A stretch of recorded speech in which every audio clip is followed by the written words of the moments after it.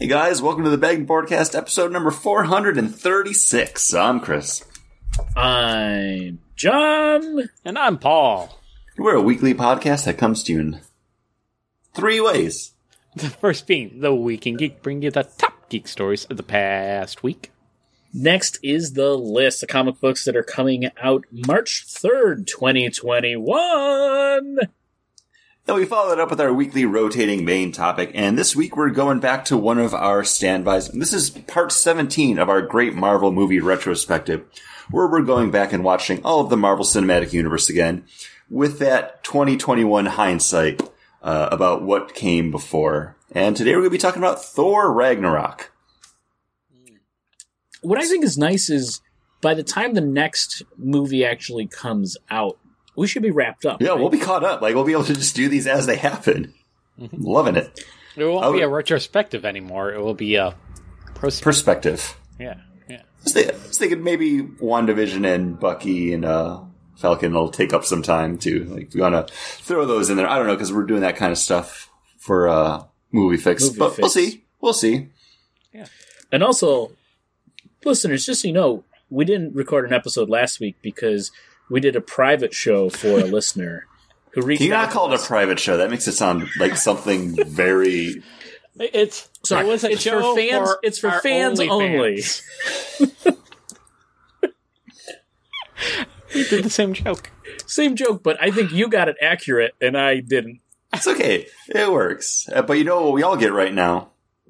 Drunk. Yes. I mean, both of those work the same too. So yeah. Starting off for beer today, I have from Funky Buddha Brewing here in Florida, their Maple Bacon Coffee Porter. Very big on that maple taste up front. Nice coffee, very nice sweet malt to it. I guess there's a little bit of a bacon scent to it. It smells like maple smoked bacon, but you don't get like any kind of that hot ham water beer that you bought before from Jack's Abbey. I don't remember what that one was called, like the Smoking Pig or whatever. Fire in the Ham. Fire in the Ham. Yeah, it doesn't have that like kind of weird saltiness, which I'm thankful for. I picked up one of these. I've had it previously. I'm pretty sure it was on the show, but this is a limited release beer for them. So when they do put it out, it tends to go pretty quick. So when I went to go get beer for the show and I saw that they had this available, I was like, yeah, you know what? I wouldn't mind getting one of those again just to try it. And I actually bumped up my rating from it because I had it at a 3.5 and I took it to a 3.7. This is really nice. I don't think it's something I could just sit and drink like a whole 4-pack of, but you know, I cracked it open when we started talking. Been sipping this for about 45 minutes and yeah, you know, it's 6.4%, so it's not my biggest boy of the night. It's going to be hard for me, guys. Just a word of warning. Things might be said and done today that I will not be responsible for because things ramp up pretty quick. But yeah, this is a nice light one to start off with. Nice. Well, you're also drinking a nice light one. Yeah, I'm drinking one that's only 5% alcohol by volume, and it's from Southern Tier Brewery, who we'll be talking about in the news. They're extra mild. They're easygoing IPA. And that's exactly what it is. It's a nice, easygoing IPA. It's available in a 6-pack, I believe. And what? Yes. What? $9.99? Yep. Good, because I wouldn't pay more than that. Long gone are those heady, wonderful days where you could pick up a 6-pack of an easygoing IPA and spend like $7.99 or $6.99. Like, I don't think that price point is available for any craft beer 6-packs anymore, really. Yeah, not for craft, really. Mm-hmm. I think the lowest you'll see is $8.99, but because of the last year and the cost of aluminum and even bottle caps and bottles, like, everybody is raising the prices across the board. Just about almost all breweries are having to raise their prices. So, well, I also hear they have a new location coming in Buffalo that they're probably going to have to pay some money for. No, because the Pagulas were looking to get out of that. I was trying to segue into just, hey, yeah. fun Buffalo beer talk. Okay. Yeah. Fuck me, I guess. No. Well, I hope you're getting fucked. You know, I do hope that you get laid regularly. I don't want to say no as in, like, you're unfuckable. I think you are very fuckable, Chris. Thank you. I appreciate Good-looking that. guy. So episode title, Very Fuckable Chris, right? And this beer is very drinkable. I was just trying to segue it back to my beer. It's decent. Like, I wouldn't mind having this after a run. In fact, I am having it after a run. It's nice. There's nothing too big flavor about it. Again, it's like, you know, I'm going to say what I've always say when I'm drinking one of these types of beers that offer, you know, that, an easygoing IPA flavor. It's not better than all day IPA. It's not. It might be a little too cold right now as well. Like, I've had it before where it's really hit the spot for me, but this time it isn't. It might be that my fridge is a little empty, and the basement beer fridge is a little emptier than it has been, and I think my beer's been getting a little too cold. So hopefully as it warms up, I'll be able to taste some more flavor. So $9.99 for that 6-pack, or $9.99 for 4-pack Tallboy cans of All Day. Oh, all day. All day. It's hard to beat. Oh.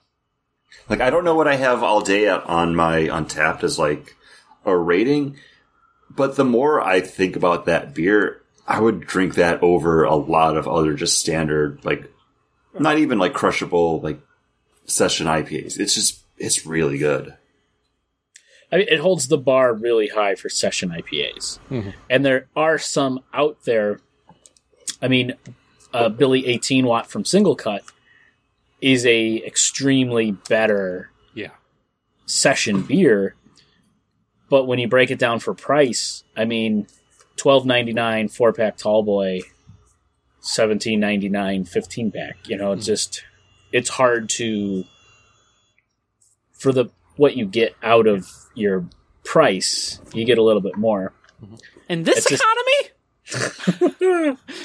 I hear copies of My Cousin Vinny are going for like $40 on Amazon. Standard definition DVD. It's a VHS rip. What's happening?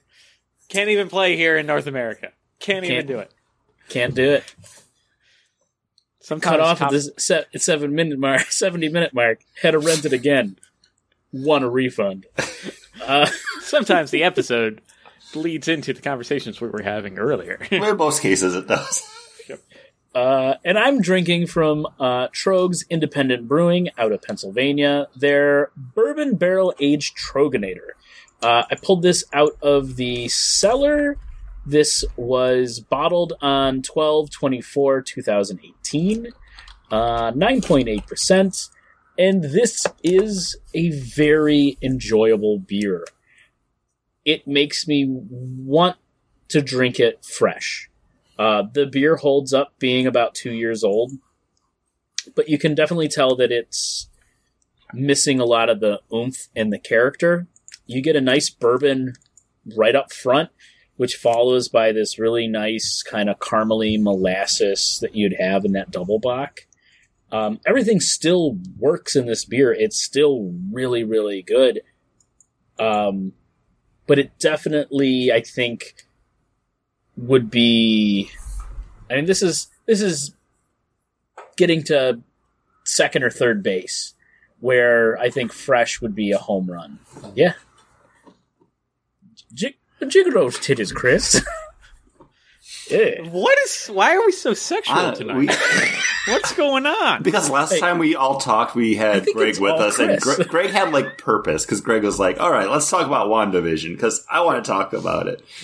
And we had to get our talk in before he got too tired. Too drunk. Also, for some of that, I was like, I like to drink. It was like, he had like one beer, I think, and it was like, all right. Well, but the real question... Oh, I didn't see that. Yeah. Because he kept asking the same question at the end of the night. Love you, Greg. I do enjoy, too, that he was like, guys, we're making this call to talk about WandaVision, not everything that's going on in your lives personally. You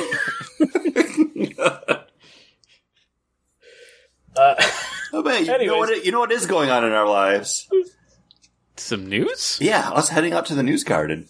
And yeah, it has been a little bit since we have had a chance to actually sit down and record and talk about some of this stuff. So this isn't hot breaking story, but we finally got our trailer for the new Mortal Kombat movie coming out next month, coming out in April, because yeah, it's March now, which is really scary. And guys, this movie looks really cool. I don't know if it's going to be my favorite Mortal Kombat movie, but I think it might be the best. I don't know. Yeah, no, I think it looks great. I think it looks fun. I love when Sub-Zero rips off Jax's arms. Come on. I like when he like cool. slashes someone and then freezes the blood and then like uses the blood dagger to stab them. It's kind of everything you wanted Mortal Kombat to be when you saw that original one from the 90s. And I know we even talked about it on the show, but there was that web series that was supposed to be like, oh, Mortal Kombat's back and it's updated for today. I don't remember ever seeing any more of that. And I know they put it out. It does exist, but it didn't capture me. I didn't care enough. From Machinima? Was that too real? It was something that's like, yeah, I think it was like through IGN, maybe. Yeah, maybe IGN, maybe Machinima. Yeah, and Jerry Ryan was in it, and I remember us watching like the first couple, and then we were gonna like review it at the end, and then I think there was a lot longer than a couple of weeks between them, and I think it took a while to finish. Yeah, it was almost like a season 1, season 2 kind of break, it seemed. I think it did end up finishing, but no, that was an enjoyable web series. Yeah, it wasn't bad. And for what it was compared to what we had previously with the 1990s Mortal Kombat and then the Mortal Kombat cartoon that they had on like TBS or TNT, which I don't even know. I watched it. It was called like Defenders of Earth or Protectors of the Netherrealm. I don't. It was some weird thing. It wasn't great, but yeah, I don't know. Something about this just hit me right when watching it, and that's from someone who's not a big Mortal Kombat fan.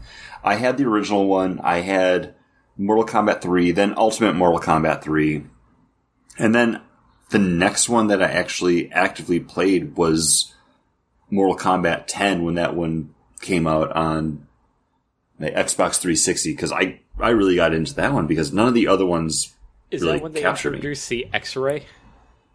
Like, yeah, it was like you had like the brutality X-ray thing. Yeah, like they had the crypt where you would go through and unlock everything with your coins, spelled with a K, obviously. But even then, like the next one that they came out with, everything felt just a little bit too clunky. And as someone who played a little bit more stuff like Tekken or Soul Calibur or Street Fighter, where there's a lot of fluidity to the combat, Mortal Kombat it was shunted. I don't know. Yeah. But I feel the same way about Injustice, because that's very same engine. It's like that NetherRealm. Yeah, it's NetherRealms. But I don't know, like this is going to be one of the movies that I see this year, because I am actually tracking movies and TV shows that I'm watching just so I remember everything for at the end of the year when we have to do our annual look back, because it's hard to remember stuff in like a COVID world. I mean, I haven't been to the movie theater since last year, which is absolutely crazy to me.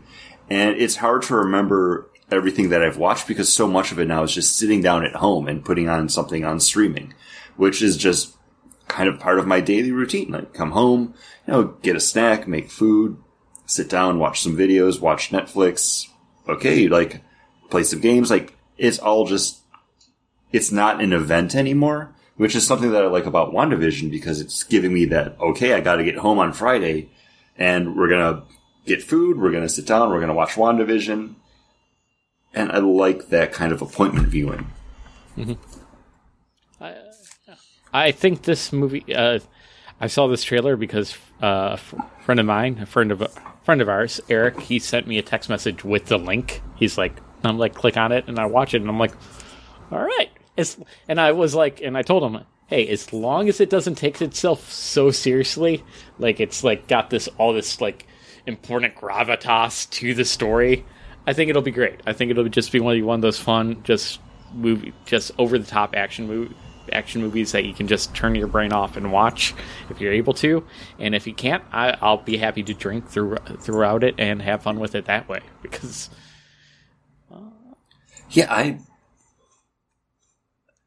the director of this, I'm blanking on his name, I just had it, Simon McQuad, hasn't done anything else. He did like a video short film. And then this. Well, that doesn't take just a pair to pull off, Chris. That takes a whole quad. I'm okay with that, though, because it's someone that like I don't have any kind of preconceived notions about. And I wasn't laughing that hard until John started shaking his head. You shouldn't have been. That's why. It looks like good. a lot of fun. Yeah, it does. It's everything. I don't know. It looks like it'd be everything. Someone who did grow up with the franchise, like I remember putting in the code to get extra blood in the first game. Like I remember playing all those games. I remember when they started making it so you could turn in the. It was still a side scroller fighting, but you could move the direction out of the way, and it would start going. I think it was Mortal Kombat 4. But I stopped playing when it started being a combo game, because I was never good at doing the moves. And when it started being like, you can't win this game unless you get like 9 combos in a row on somebody, I was like, just not for me anymore.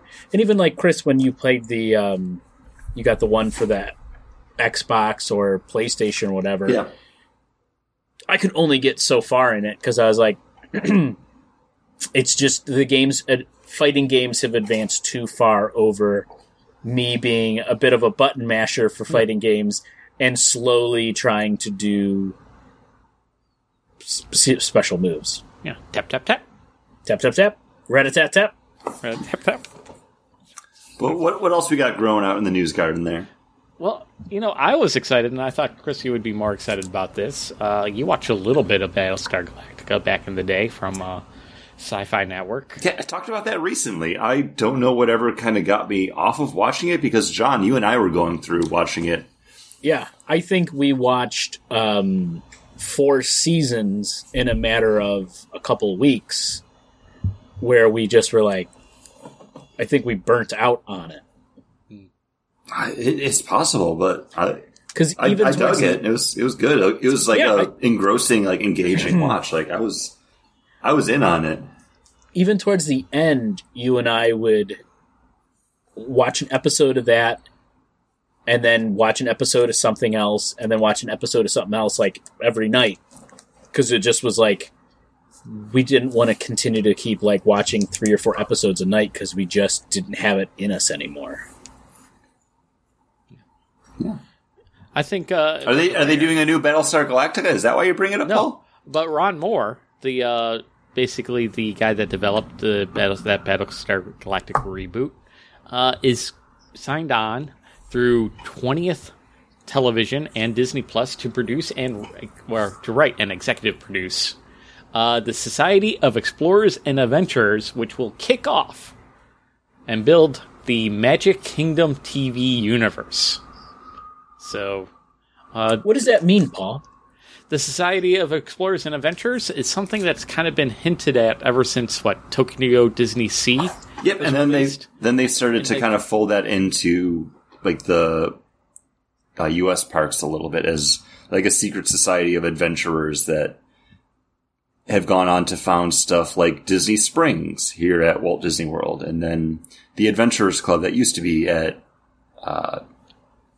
Disney Springs, right? Whatever. I'm blanking out what Disney? Downtown Disney. I was blanking out what they've called it because they literally did the rebranding as soon as I moved down here. So it's like, all right, it's Disney Springs now. Got to get used to saying that.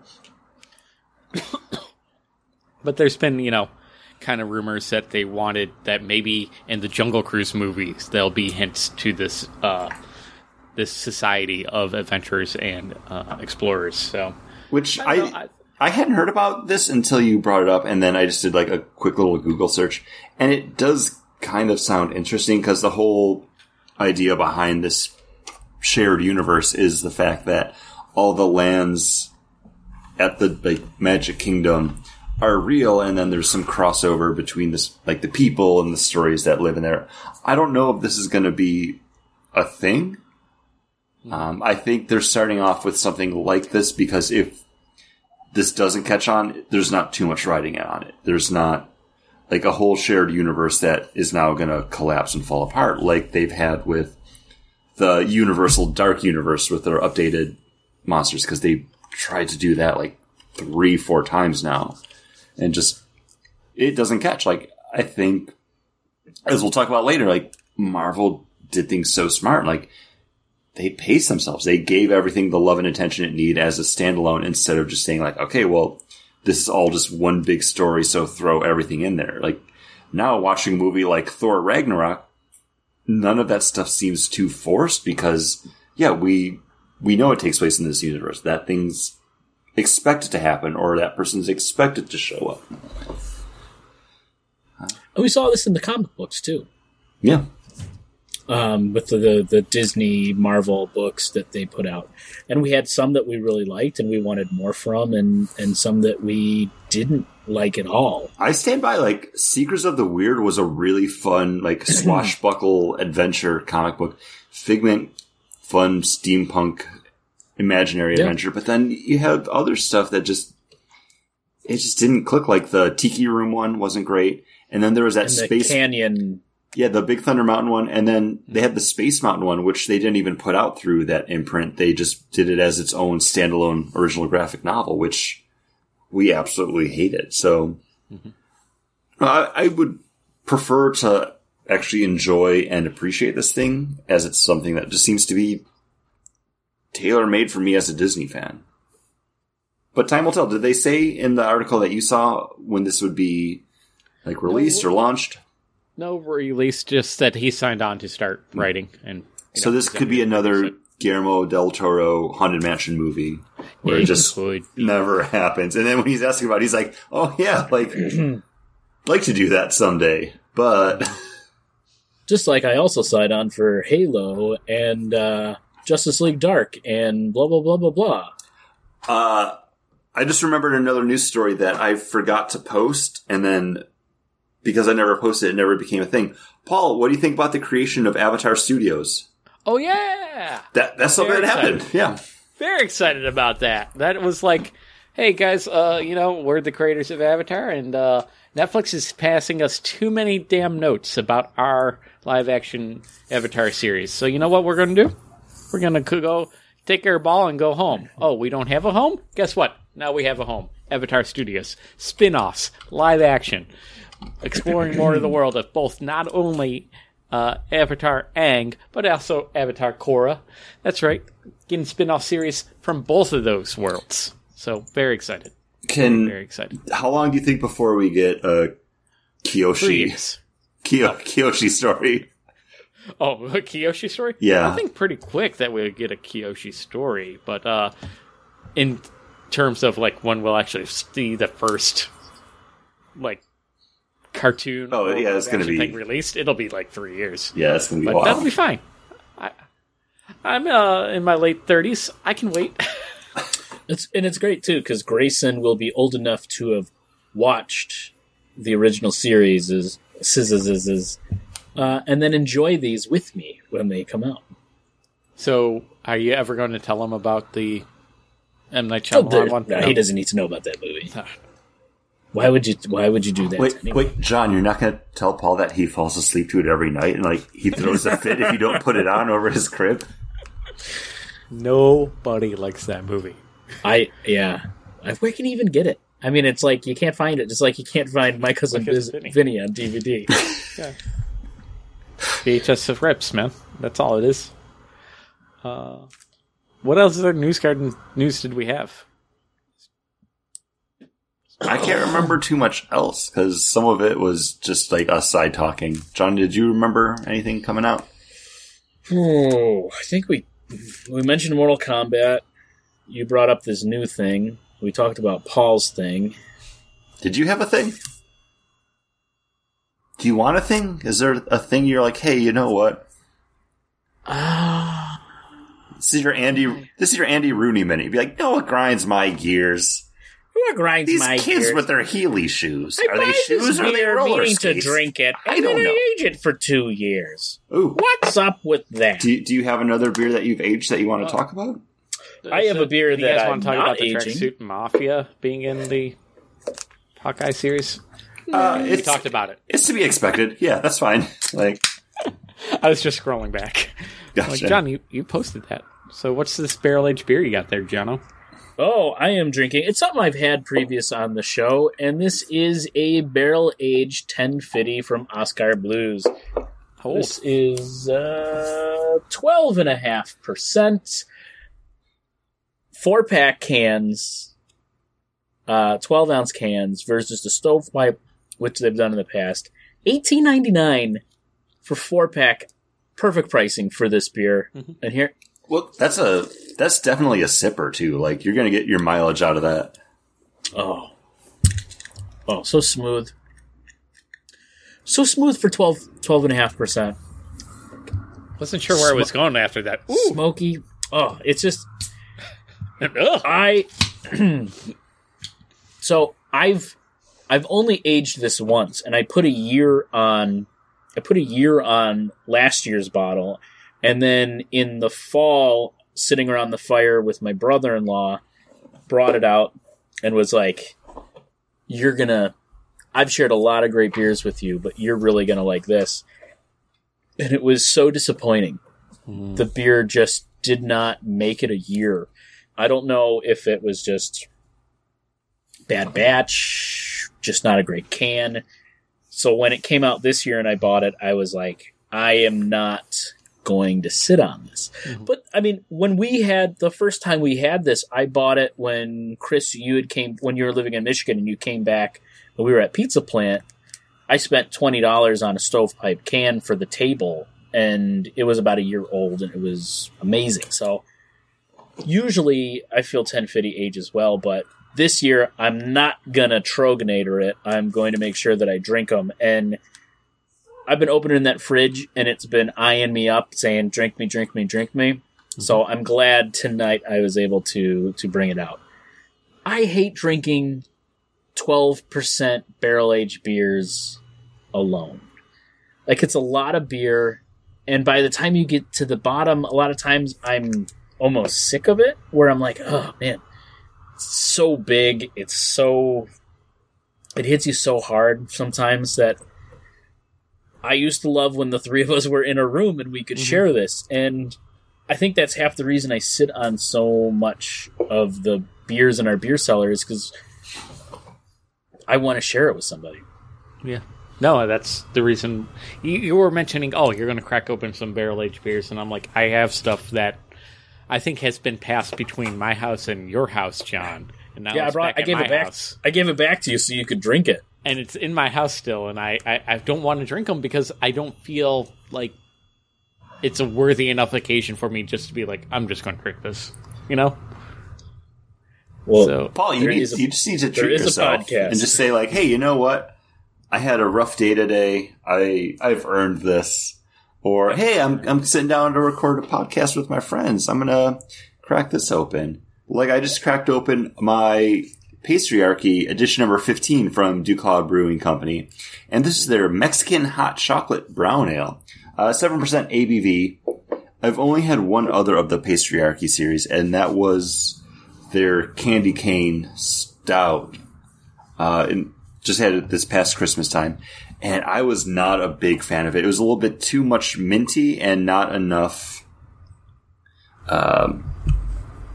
like that chocolate, because I really wanted like a nice chocolate and then like a nice peppermint on the back end. Peppermint beers usually just don't work, but man, a Mexican hot chocolate beer usually does. I'm surprised they went the brown ale route with this, but man, right off the nose, you get a nice chocolate and then you get a great spice on it, and then it's all kind of like cinnamon and pepper burn on the way down. My esophagus is just being massaged by that lovely, lovely spice. It's a nice brown ale. Like, this is fantastic. Like, I took a sip of it and I perked up. I feel like I made a producer Scott face when I did it, because I was like, ooh, I was not expecting this. And I almost passed on it because I didn't enjoy the candy cane stout so much. I like that this exists. I haven't seen any other of the Pastryarchy series, just that one and this one. Apparently, there's 13 other ones that I haven't seen yet, and I don't know, like, for just like buying a one-off can, like I'm glad I grabbed it.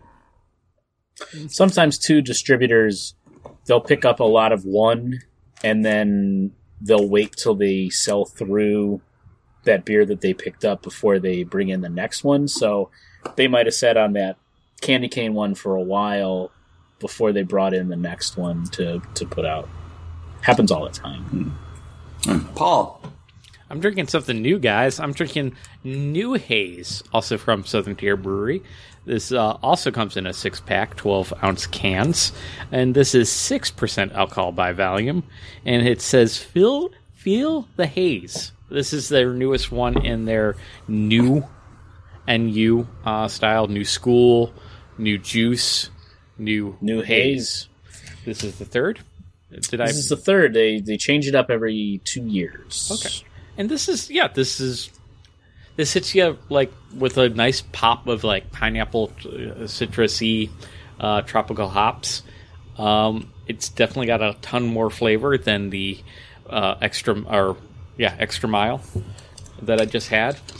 Really enjoyable. Maybe it's because this has been sitting out and it's warmed up a little bit more, but I didn't really get anything more out of that extra mile. But that extra mile is only going to be, it's going to be to maybe a 4 or 5, where they're going for a 6 to 7.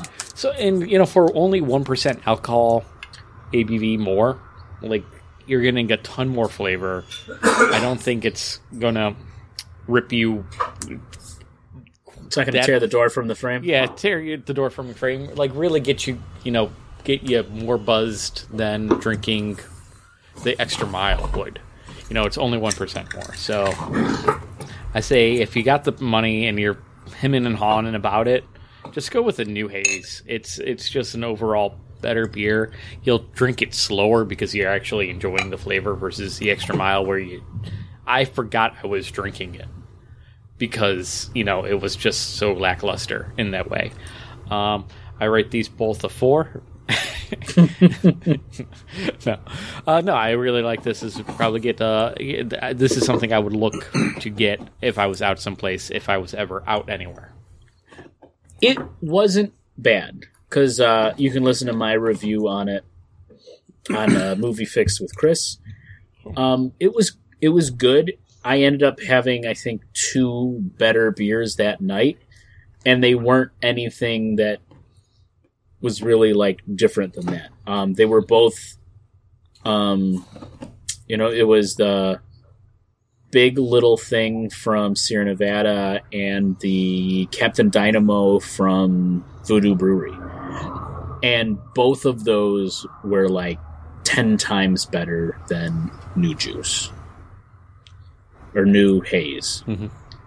And, Southern Tier, if they believed in these beers that they were putting out, they wouldn't remake them every 2 years. I think go ahead. You said go ahead, and then you started talking. Do you want me to talk, or do you want to do your thing? Go ahead, you do your thing. I just think that they keep trying to capitalize on the buzzwords for these beers, and maybe just make a really good beer that'll stick around. Yeah. That's all I got. I don't know. Okay.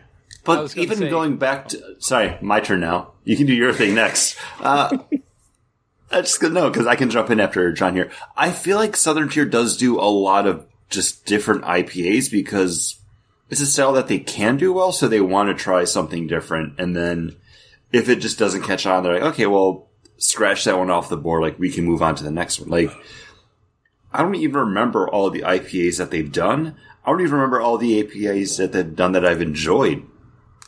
Like, let alone. So, I think it's just throwing the noodles at the wall. Yeah. I feel like they're suffering from the Marvel comic book like line of like, oh, we're just going to start over with a new number one because people like Paul will buy the new one because he's got to try out what's new. And then I'm drinking a beer that's basically the same beer that they put out before, because Extra Mile versus Live IPA, like I wouldn't be, if I blind taste tested both of them, I wouldn't be able to tell the difference. Would I be? Live's better. Okay. But you know what I mean? Like, is it significantly better? Would I be like... Oh, yeah, you get a really nice citrus pop out of that pale ale. And then New Juice versus New Haze versus New School. Would I line all three up if they were released? Would I be like, oh yeah, this one's this way, this one's that way? No, because New School, the first one they put out, when you first got it, was really good. When it first came out. But you had to drink it fresh. But they produced so much of it that you never drank it fresh. Paul, remember at the hockey game when we drank those awful tall boy cans of it? Like, it was just appalling. And it was shortly after that, when they realized that this beer doesn't hold up, that they put New Juice out. And New Juice was going to be that more long-lasting, they can jam it on the shelves and leave it. But I don't think people cared about it. And there was no reason for people to go to that beer because they got burnt on New School. Mm-hmm. And now New Haze is just another name to bring in somebody. The packaging, everything is almost identical to New Juice. People probably don't even notice it. But, and this is like, they have New Juice still in their 15 packs. But they're still in their 15 packs because they've made so many of those 15 packs that it'll probably be another 2 months before you see New Juice in that 15 pack because they've just made it, packaged it, put it out there in such a big volume that you're not going to see that shift. Because why would they still be making New Juice if they have New Haze in that 15 pack? Mm-hmm. And I think it's a little bit to them being too big. They just bought out that brewery, and nobody cares. The Bagulas, they spent but $3 million for the Sabres to make one goal. I don't know. I was going to say, you sound like no, that's Paul. that's Chris, have you been lying to us? Are you in Buffalo? No, I am not. I want to come back though. I'm just saying, I miss you guys. I haven't been to Buffalo in like a year and a half now. Spoilers, I'm gonna not finish this beer. I just wanted to talk about it quick because I can get to my next one, which I'm hoping I'm gonna enjoy more. Boulevard Brewing Company, this is their chocolate ale. It's a limited release, 8.7% ABV. It's in collaboration with Christopher Elbow. Not familiar with them, another brewery maybe. It's just not great. Usually when I see a Boulevard limited release beer, I'm like, oh my gosh, like I can't wait to pick this up. So when I saw chocolate, I was like, okay, like sign me up. Cool. It has a nice chocolatey nose, but then no real big flavor actually on the palate. You get like Ghost, a hint of like vanilla on it. And then it just kind of like watery fades away real quick. I've been sharing all my beers with Yanni tonight, and I poured myself like half a glass of this and took a sip. I was just like, no. And then like I offered the bottle to her, and I was like, just like through gesticulations, like if you want it, like you can have it, like take it, because I'm let down. Like usually even like a middle of the road Boulevard beer is still really good. It's a good beer. And this just doesn't sell anything to me. Like I put it at a 2.5 on a tap because I don't even remember what I spent for this bottle. I don't want to finish like this glass. Like, and it's not bad. It's just I'm let down based off that brewery's pedigree and what I know they're capable of. Yeah.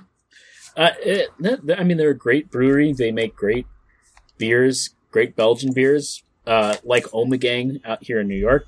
They made beers so good that Duvel bought them. Tank 7's like just a great beer. Like, if you go to a restaurant and then they don't have craft beer, but they're like, oh, we have Boulevard, like, Tank 7. I'm like, yeah, give me that, because I know that's going to be better than anything else that they have on their menu.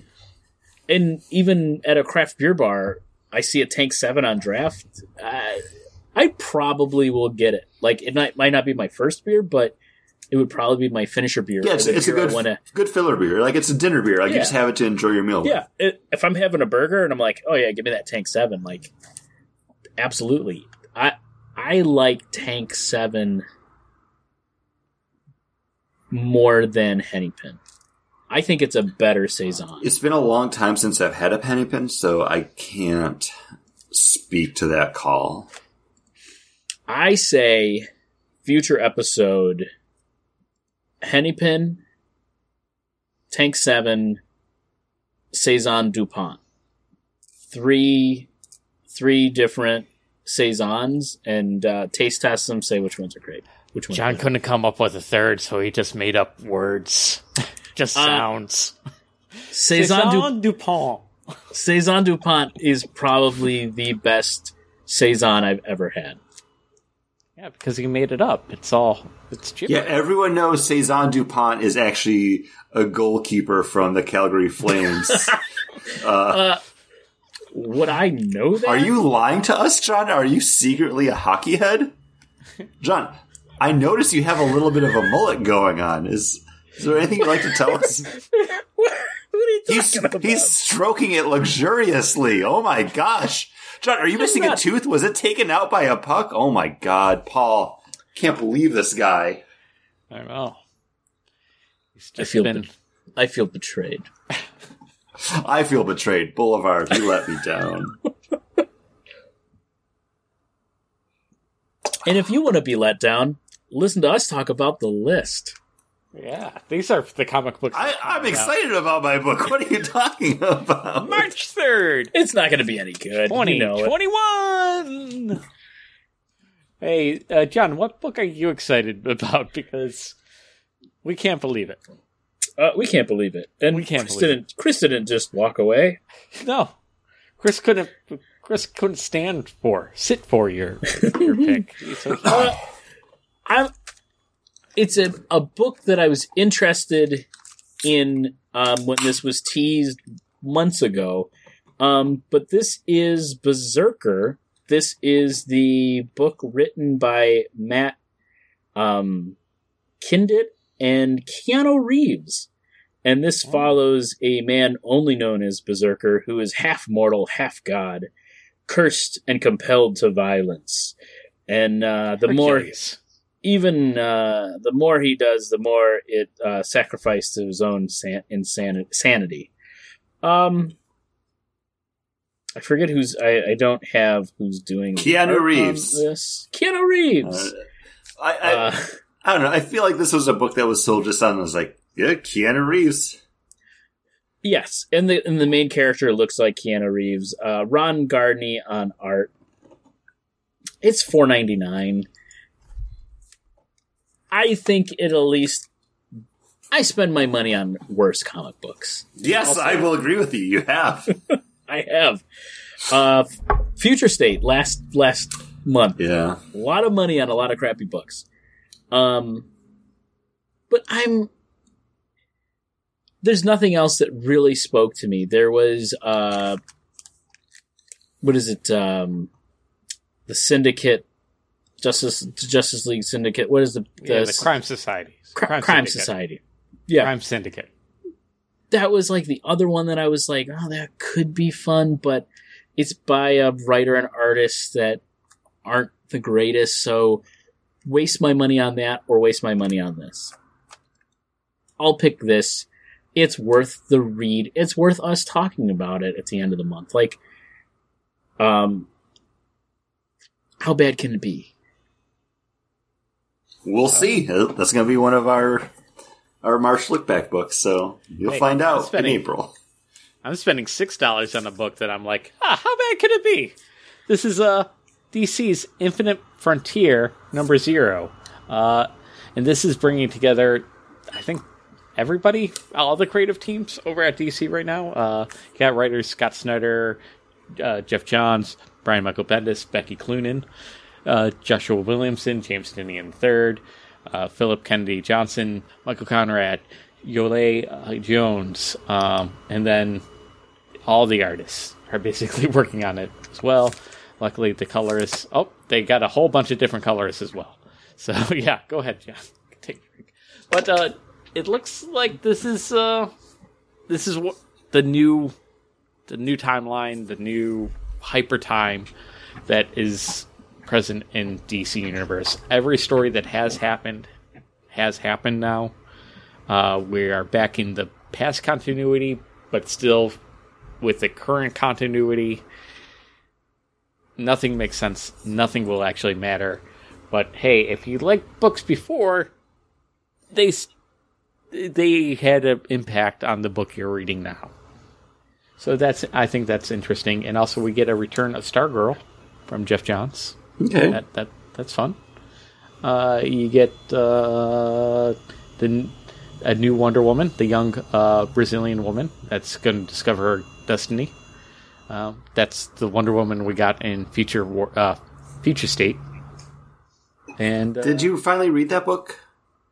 I haven't read it, but okay. Guess what? John's going to read a panel of it.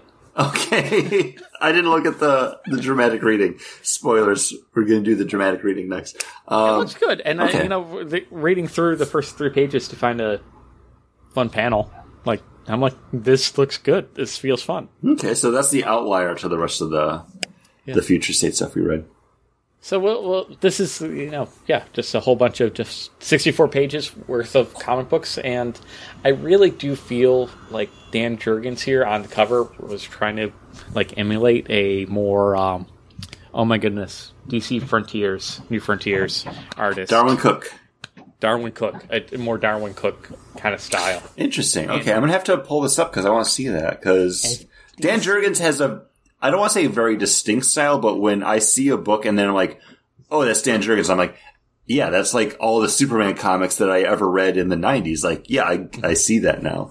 Yep. So yeah, I definitely have to look for that cover now because that sounds interesting. Kind of promising too.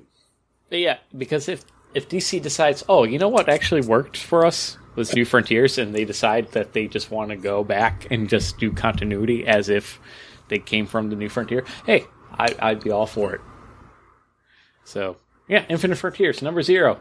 $5 for a 0 issue, which seems insane to me. But 64 pages, I'm spending $5 for 36 with my pick, and this is coming out for Marvel Comics, and speaking about new or different continuities, this is Demon Days, X-Men number 1, and this is being written and drawn by artist Peach Momoko, and I haven't seen any of her art outside of her actual Instagram because I follow a lot of comic book artists on that social media platform.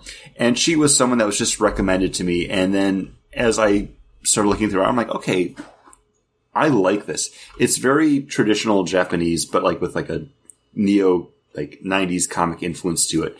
And Demon Days, and I'm going to read the solicitation for it. A Marvel story like you've never seen before. A wandering swordsman with a psychic blade arrives at a village that's being targeted by demons.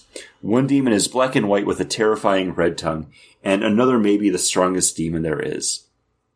It's basically like feudal Japan samurai with Psylocke, and I'm on board for that. Seeing her art as she's been leading up to this book, because she's been posting stuff from this for months now. It looks absolutely stunning. It's gorgeous. I love her style. This is going to be part 1 of 5, and it's coming out quarterly. I'm really looking forward to checking this one out and making you guys read it and talking about it for our next look back. But the next look back, because we still got February to talk about, guys. But yeah. No, the art looks amazing in that book. Yeah. It does. You're right. Thank you for backing me up. Are you looking at it right now? I did. I clicked on it because I'm on Comixology, and I looked at the 3 panels or 3 pages that they give you, plus the cover, and I was like, wow, looks great. Yeah. And now, a dramatic reading from DC Future State.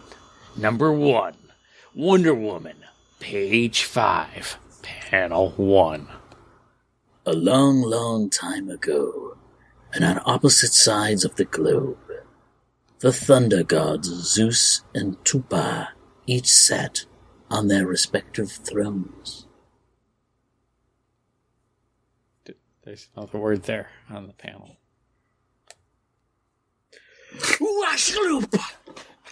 And that was a dramatic reading from DC Future State.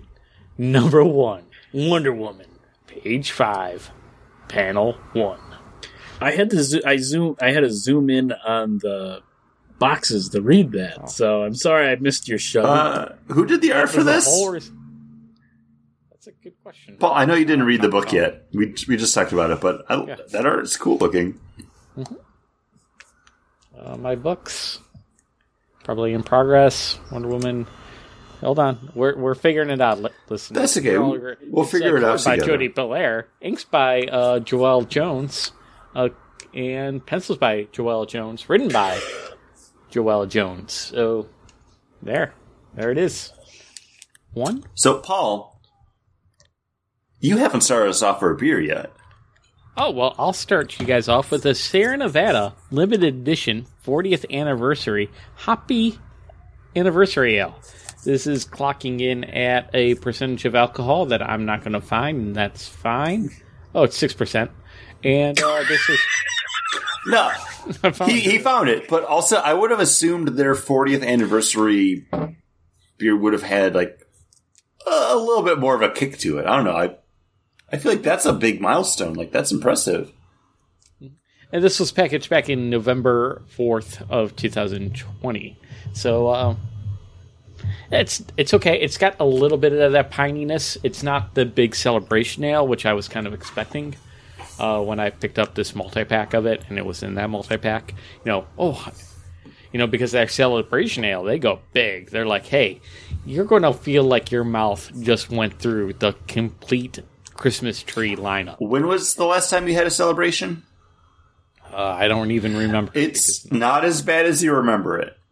And if you listen to the movie fix, that was kind of my okay. Yeah, we both really enjoyed it, Paul. So take a look back at that. I will, or listen back, if you will. It's Baggenbard. You have to say look back. Sorry. Oh, right. Okay. Yeah, branding. Always stay on brand. This is nice. It's got a little bit of that pininess at the aftertaste. This is what I look for in a West Coast IPA. It's nice. It's rich. It's got a little dark tinge to it, like a little maltiness to it. I don't think it's a black IPA, but it's pretty close. Very enjoyable. Very good sipping beer. Did you buy a pack of it or just a single? This was in one of those multi-packs, sampler packs, and it's been kicking around for a while. I was going to say that you found it in the back of the fridge. Yep. I've probably had it before, and I don't know if I've talked about it on show before or not, so. Because there was 2 others. I vaguely remember you talking about it. Yeah. But it also could have just been personal chit-chat between all of the podcasts we do. And I know, I just had 2 barrel-aged beers, so what is the next beer that I should have? And that's going to be a German-style Kolsch from Springdale. It's completely kneecapped me on that one. That's what I thought, too. It was that I kind of want to drink something else. I just walked to clean my glass out, and I feel a little dizzy. What should I drink? Oh, let's have a Kolsch. 4.8%. This is from Springdale, which is part of Jack's Abbey. And I expected this to not have a lot of flavor. But this beer does. 3rd time I'm having it. 4-pack tallboy cans. The breadiness, crispness, very refreshing. Actually a really nice beer to finish the night with those 2 heavy stouts. Because that breadiness that kind of hits you, that biscuity, is a huge pop. It is something that will cut through having had 2 barrel-aged beers before it. This is an award-winning Kolsch. I think it won like silver or bronze. It's really nice. Just a good drinking beer. I mean, it's obviously a step up from a Miller or Labatt or Bud kind of a beer, but it has a lot more flavor than those, a lot more body. But it's still in that same realm of those beers. But something that can finish the night with a bit of a wow factor that I thought my palate would be dead to after 2 barrel-aged beers.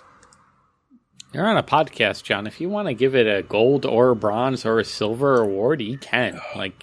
For a Kolsch-style beer, I have to say this is probably the best Kolsch. So it would get, out of Kolsch's in my category, it would get a 5-star review.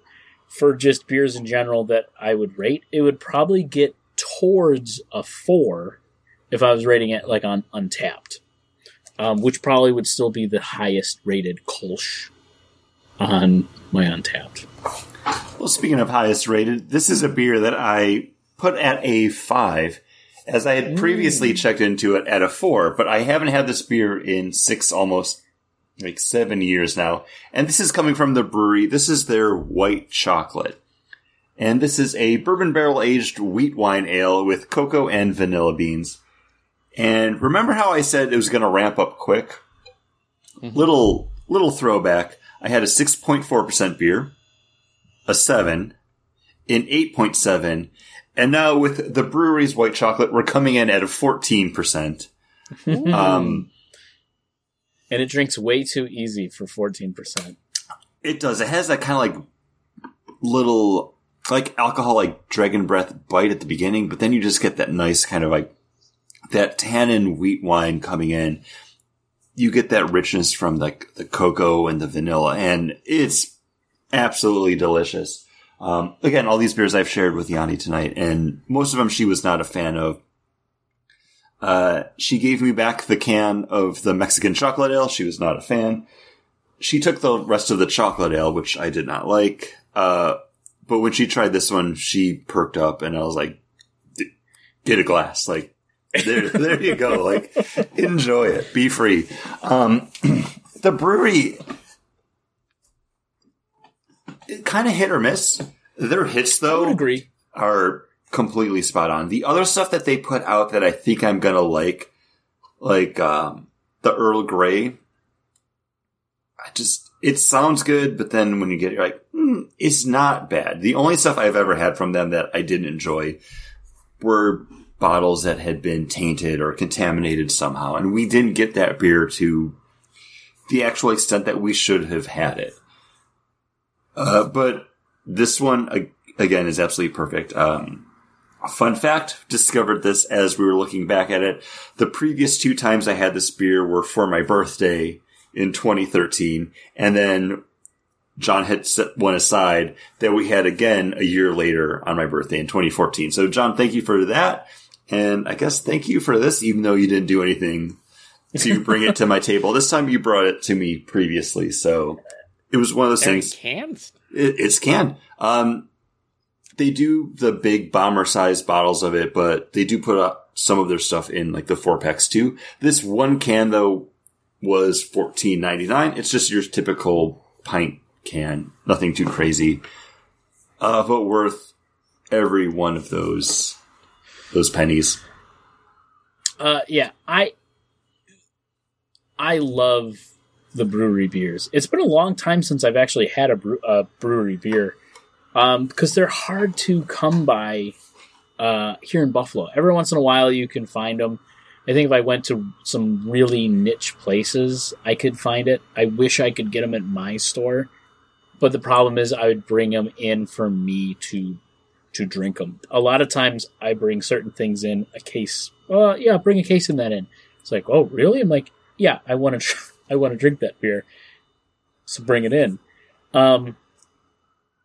But yeah, there's so many brewery beers that I've had that I've been wowed by. White chocolate, chocolate rain, the I forget what it's called, but it's like the Mexican rice pudding beer. Like, there's so many of them that I've been wowed by, and there has been a couple that aren't my favorite. I remember liking Mrs. Stoutfire, but it wasn't. It was a very smoky beer that I'm not a huge smoky beer fan of. But yeah, you really made me quite jealous, Chris. That you had that was not my intention. It was one of those literally, I saw it on the shelf and was like, oh, I got to get this.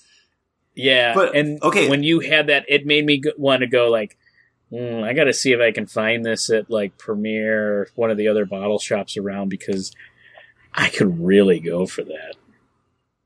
Yeah, and I'd be interested to see how it ages in a can, because I remember really enjoying that fresh, but also thinking, boy, this could age really well. And then us having that second bottle for your birthday a year from when we had it before, and all of us saying how much better that aged in the bottle it was, how much better it was. Yeah, it's fantastic. But sorry, there's no other way to dress up. Like, it was, I always go to the beer store just looking for something new or something that when I see it on the shelf, I'm going to be like, oh man, I got to get this. And the oh man, I got to get this beers tend to be more the stuff from Founders at this point, because Founders, I don't know if I'm going to see it or not. Like, I can still go to my store. Yeah, KBS is readily available. There's always KBS on the shelf. Like, I thought that would have been gone as soon as they put it out. I could find CBS, though. I have not been able to find Panther Cub yet, though. So, who knows? But I wasn't able to get the Masagave grapefruit. But the year later, I was still able to find just the regular Masagave. Still a great beer, nothing wrong with it, but what I wanted wasn't there. So, if I see something that kind of like shocks me, takes it back, like a brewery white chocolate, like, that's a good day. It makes me happy. Not trying to make you more jealous. I was just like, wow. No, you're like, it felt like I was Indiana Jones and I had just broken the staff and put like the talisman on the top of it, and like it just lined up right where I was able to grab it. Yeah, trust me, I'm gonna be on the hunt. And I feel like the brewery's probably like a brewery with enough recognition and clout, like that if you did bring it in, people would see it and be like, oh, like you have Mischief or something. Like they would. Yeah, it's two things. It's the distributor that carries them, and then my company not authorizing them. Is it because of price point, or they just make some stupid decisions sometimes? Interesting. Because there's a couple breweries that I think would sell great in our stores. If a customer wrote comment cards. No, not at all.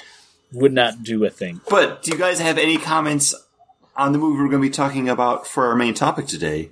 In the Great Marvel Movie Retrospective, Part 17, Thor Ragnarok, from 2017, directed by Taika Waititi. This is the second Thor sequel, third Thor movie that kind of surprised we got. But man, I feel like we earned this one after sitting through two other Thor movies and Thor's other appearances and stuff, which Thor's always been strong in those ancillary, like, Avengers kind of pop-in stuff. Thor and Thor the Dark World, definitely at the bottom of all of our lists, but spoilers for ranking, this is my number one at where we're at in the Great Marvel Movie Retrospective. This movie, it's a hell of a lot of fun. it's just a great movie to watch. One of the times that I was back in Buffalo and my mom and I were just sitting around wanting to watch a movie, and I was like, if Thor Ragnarok, I think she'll like. And she hasn't seen many of the other Marvel movies outside of Iron Man and Captain America. Like, she hasn't even gone into like the full Avengers canon. But I was like, she'll probably dig Thor the Dark World. It's just a great movie to watch. And you mean Thor Ragnarok? Oh yeah, sorry. I said Dark World. I took less notes on this movie than I have any of the other ones that we've talked about for the retrospective, because I was just sitting there and enjoying it. It's everything that I didn't know I wanted from a Thor movie given to me. See, the one thing, and I have to say, this is going to be my number one as well. Because out of all the movies, I feel like I can just sit down and put this on. I could watch 15 minutes of it, love those 15 minutes, go away, have to turn it off, come back 3 days later, pick up where I was, but also go, I should probably just start from the beginning again because it's so good. But you keep saying Thor Ragnarok, but isn't it called New Doug Ragnarok? No. Oh, No, it's not. The only person that calls is that it's Korg. This movie. All right, I'm gonna go through it. The humor in this is perfect, and everybody in the movie does a great job with the humor. And I wouldn't have thought Chris Hemsworth was funny if it wasn't for that female Ghostbusters movie where he was the receptionist. And I was like, yeah. Hey, the rest of this movie's crap, but Chris Hemsworth is hilarious. The humor, the look of the movie itself, it has such a great, I can't think of his name, the artist. Jack Kirby. Jack Kirby. It's got such a great Jack Kirby look with some of the spaceships. Definitely the army or whatever that the Jeff Goldblum's his security, whatever, they look like they're out of a Jack Kirby art. There's so many things about this movie that just nail it and make it such a great movie that it's going to be my number one till the last two movies of the Marvel movie retrospective are going to probably overtake it. And before Paul jumps in, sorry, I don't want to pre-cut you off, but this is also Don't cut me off. This is also the movie that made Chris Hemsworth be like, no, I'm going to keep playing Thor, because we had everyone like Robert Downey Jr., Chris Evans, Chris Hemsworth kind of approaching the end of those contracts. And I think Chris Hemsworth, more than RDJ and Chris Evans, was like, yeah, like, I've spent some time with this character. I'm ready to move on. But I think Thor is what made him be like, okay, no, this is fun. And I think it took Taika Waititi to be like that kind of outsider, like, no, this can be goofy. It can be fun. It can be weirdly cosmic, but still tell a great story, for the actual actor who's playing the character to be like, yeah, you know what? I'm in. Okay. And we're getting another one. I think what's interesting is like, I think it was when this movie was coming out, or maybe the Infinity War or whatever, Chris Hemsworth pretty much said like he was going to be not retiring from acting, but he wasn't planning on doing anything unless it really spoke to him on what he was going to do. And he just was, I got a lot of money. I want to spend the time with my family. I have my daughters. I want to be a father. I don't want to be constantly away. And I think doing this movie made him go, I still want to play this character, especially if this director is attached to it. But then he got to work with the Russo brothers, and they're the only other movies he's done besides Thor is a movie that they like wrote and produced. Extraction, for yeah. Which I haven't watched, but I've heard is really good. But then, at that same point, too, you also get Tom Holland now in their next movie, Cherry. Yeah. So, I think maybe they just have a way of working with people that they're like, okay, yeah, like, sign me up. I'm on board. From what I've heard, the other non-Marvel movie they did, Four Bridges, with Chadwick Boseman, they directed it. He's a police detective in New York City, and they got to shut down all the bridges outside of the thing. I hear that's excellent, too. I saw trailers for that one, but that's not my kind of movie. Like, same thing, I haven't watched Extraction yet. It just, like, flew under everybody's radar, but from what I hear, it's excellent. And it was, again, like, oh, what's Chadwick Boseman going to do after being Black Panther and in the Avengers Infinity War? Oh, he's going to do another movie with the Russo brothers. Like, I think all those people just are the same kind of sensibility that they all want to continue to work together. And I think that's great. Well, and sorry, Paul, you'll get to talk eventually during this. I think the fact that even though Community's been off the air for like probably 5-6 years now, the fact that the people that they worked with on that show are still willing to come back and have like those little bit cameo parts in their movies just kind of speaks to their skill and like the family that they made on those properties that they've been on. Paul? Hey, so yeah, the movie's fun, and I'm glad finally we get a Thor movie that doesn't take itself so serious and like is so weighed down by the whole mythos of Asgard and the mythos of Midgard and the Frost Giants. And it's just like, yeah, that's all happening, but nobody in your day-to-day life is like so weighed down by the mythos of everything that's happening in front of them, above them or below them. It doesn't find time to just joke around and have fun, and this is a movie that's just decided we're just going to have fun with it. We're going to sit down in a barber chair and just have Stan Lee with his shaky hands give ourselves a haircut. We're going to say, hey, I know that guy is from work. I don't want to do the please help. Thor or Hulk, please do not smash the giant monster. Oh, big monster. All those lines. Best lines of the movie. And that, hey, we're friends from work. That was given to Chris Hemsworth by a child that was on set for Make-A-Wish. And they were like, oh, it'd be funny if you said this. And he's like, that's a pretty funny line. And went up to the director and was like, hey, I'm going to say this. And he's like, oh, that's amazing. Yeah. And he's like, yeah, the kid over there in the wheelchair dying gave it to me. Like, it's a funny, there's so many good lines in this, and everybody's game. Thor, for the most part, yeah, he's badass in it, but he's also an idiot in it. He's because does the hero speech, throws the ball, and knocks himself out.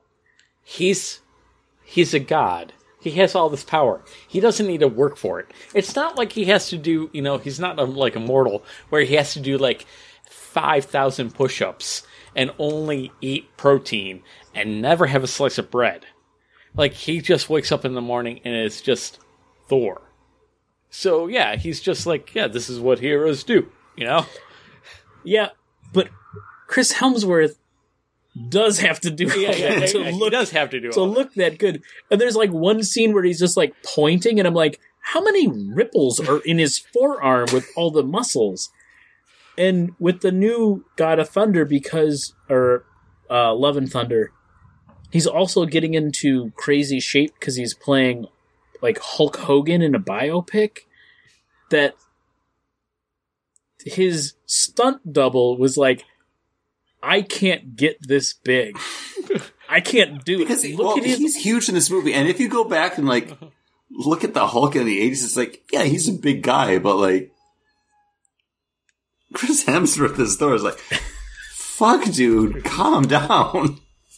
Yeah, like There's at least 3 C's his thick. his biceps right now are bigger than all 3 of our thighs. Like, he looks insane right now because he's getting into crazy Hulk Hogan shape. But yeah, he's a man that has to work for that. Because he does. prior to this, he was in the Ron Howard movie about Moby Dick and the killer whale, where he got rail thin. Like, he dropped so much weight in that movie to look like somebody who had been stranded in a life raft. He had to all of a sudden like super bulk up to be in this movie. I'm saying. But Thor can be an idiot. Yeah, he can be an idiot. Because he just has that power. He just wakes up and he's Thor. But- he doesn't work for it. And I'm glad that this movie kind of had that sensibility to it, because the Ragnarok really influenced the Thor that we finally wind up getting in stuff like Infinity War and Endgame, where it is that kind of, I don't want to say doofy, but that he's pretty self-aware, and he's like, jumping ahead, because we usually do go through the movies like scene by scene or like plot point by plot point. But when he's talking to Doctor Strange and he's like, hey, you could have sent me a letter, an electronic mail. Doctor Strange, well, do you have a computer? No, what for? Like, there's like just a lightness and like brevity to all those lines that it just works when you're telling this story that does ramp up with Hela coming back and being that threat that they never knew existed. I mean, favorite Thor movie, one of my favorite Marvel movies. I'm confident in saying that this is going to be at the top of my list once we do the next like 5 or 6 movies, however many are left here. And right from the get-go, where he's trapped by Surtur and kind of feeling him out for information, you're already aware that this is going to be a different kind of movie because it's fun and it doesn't have that Kenneth Branagh, it's taking itself too seriously, because this is the Shakespeare of Marvel superheroes. Like, it doesn't have that kind of gravitas. Like, it literally starts with Thor being like, Surtur, you son of a bitch. Like, it's fun. It's like, hold on, I'm twisting around now. At that point, I'm like, okay, this is a different Thor. Hold on, let me swing back around. Okay, yep, now we can start talking again. And at the time, too, with that first movie, with it being Kenneth Branagh, we were all like, oh yeah, they're taking it seriously. Like, ooh, that makes sense for Thor. He's very Shakespearean. He's very, how art thou? And it makes sense. But at this point, this director and these writers' sensibility with this just work. And Tiki Watiki, I said that wrong. I've had a lot to drink tonight. Like he said, like, Tiki. Thank you, Paul. You're welcome. Like he said, 80% of the script was ad-libbed by the actors, or him just like directing a scene and then being like, say this, and then them saying that. And the other 20% was written by people in from Make-A-Wish. Yes, They just kept on bringing more kids keep bringing in. Just ad-libbed. but I want to meet The Rock. Eventually, kid. We're gonna fly into New Zealand to go see the Thor. He's okay, right? But everything about this, like when you think, oh, it's gonna be, there's gonna make another Thor movie, you kind of roll your eyes about it, and then everything in this movie just fires on all cylinders. Everything works, and I think maybe they got a clue with Guardians of the Galaxy. People really like this. maybe this is what we need, the Guardian of the Galaxy eyes Thor to make it interesting. And it works. He sets foot on Earth for 4 or 5 minutes of the movie. And it's only to have that Doctor Strange cameo in it, because it was also the post-credit teaser at the end of Doctor Strange. This movie would work without that scene. And it feels like that scene is forced. They made him put that scene in, but he makes it work more than that post-credit scene did. And that was like something that I had in my notes, because it seems like that they did that post-credit scene just to sell him into the greater Marvel universe. And him, I mean Doctor Strange. But then they had the time to kind of change it and work with it more for Ragnarok. And it plays so much better in Ragnarok than it did at the end of Doctor Strange. Yeah. But it's not just Thor that's kind of played off for laughs in this, because that humor does carry through to everything. Because after that fight scene with Surtur, we're introduced to another character that will come back, and I really enjoy probably more than I should, with Karl Urban's Scourge. And just his behold my stuff. There's like that faux gravitas to it that just, it works in such a bizarre way. And then later cuts back to him with the shake weight, and you're like, all right, I'm gonna have fun with this movie. And that's one of the things I really love about Karl Urban is he's been in 5 to 6 different comic book properties. And then Star Trek as well. Star Trek, Doom, Lord of the Rings, Doom, Lord of the Rings, Judge Dredd, or just Dredd. The Boys, Priest, he's a nerd fanboy who just lucks out and is able to be in all of these properties, and all of those properties playing completely different characters that he's really great at doing. And he is not an actor that cares about making himself look like a fool. He just wants to be part of the team. He just wants to be there.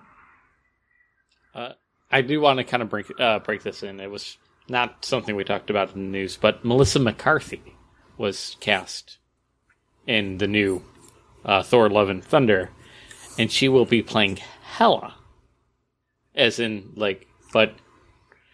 kind of like how Matthew Damon was playing Loki, and who played it was Chris Hemsworth's brother. It was Liam Hemsworth. Oh, Liam Hemsworth was playing, and then Sam Neill played Odin in the play within the play that happens in this Thor. That's actually the next note I have written down: the tragedy of Loki of Asgard, which.